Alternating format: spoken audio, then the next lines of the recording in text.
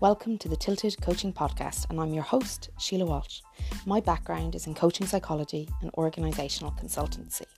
If it has something to do with people, I'm usually involved and interested, whether it is about personal development, professional development, leadership, relationships, managing, or anything else that involves the care of people in some way.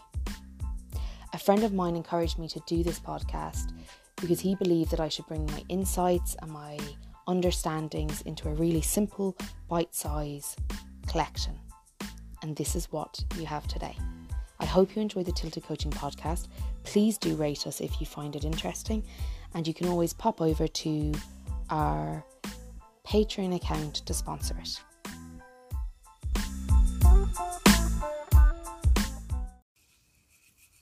Let's talk a little bit about the hero role on the drama triangle, the rescue role.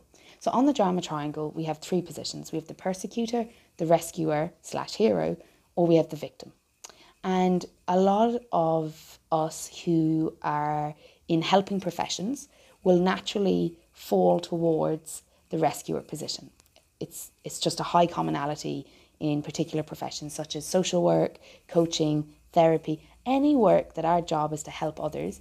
We will most likely be comfortable taking up the rescuer role.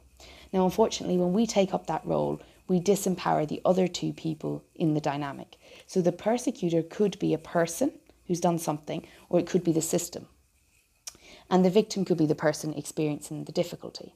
When we take up the role of rescuing others and coming in at crisis, we're playing out a lot of codependency, a lot of our enabling needs. We could also be playing out covert narcissism, where we get a sense of self, a sense of worth, a buzz from helping others, and we are actually seeking out people who are disempowered to help them, not because we want to empower them, but because we get a good feeling from it. And I think it's really important to understand that this drama triangle we all move through daily, and that by understanding the role we naturally play in it, we're more likely to be able to address ourselves and how we interact with others. So an alternative to being the rescuer is to switch into the coach role, which is the person who believes that the other is able to solve the problem, and we support, but we do not go in and do it for them. We do not feed ourselves off the crisis around us. We actually step back, we trust the person's capacity, and we support them in supporting themselves. So how can I help you help yourself instead of how can I help you? And that's fundamentally what's different about moving from the rescuer role into the coach role. How do I help you help yourself? But we do not go beyond what they will do for themselves, because then we're getting into murky territory. I hope that makes sense. If you've never seen the drama triangle, you can check it out on the articles tab on my website, sheilawalsh.com. I hope that's helpful.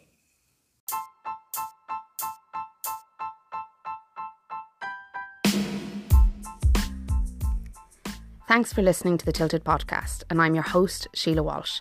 If you'd like to sponsor the Tilted Coaching Podcast, simply pop over to patreon.com/tiltedcoaching and sponsor the podcast for as little as a cup of coffee a month. If I didn't say it correctly, pop over to the link in the bio, visit the Patreon page and become a sponsor. Thanks a million.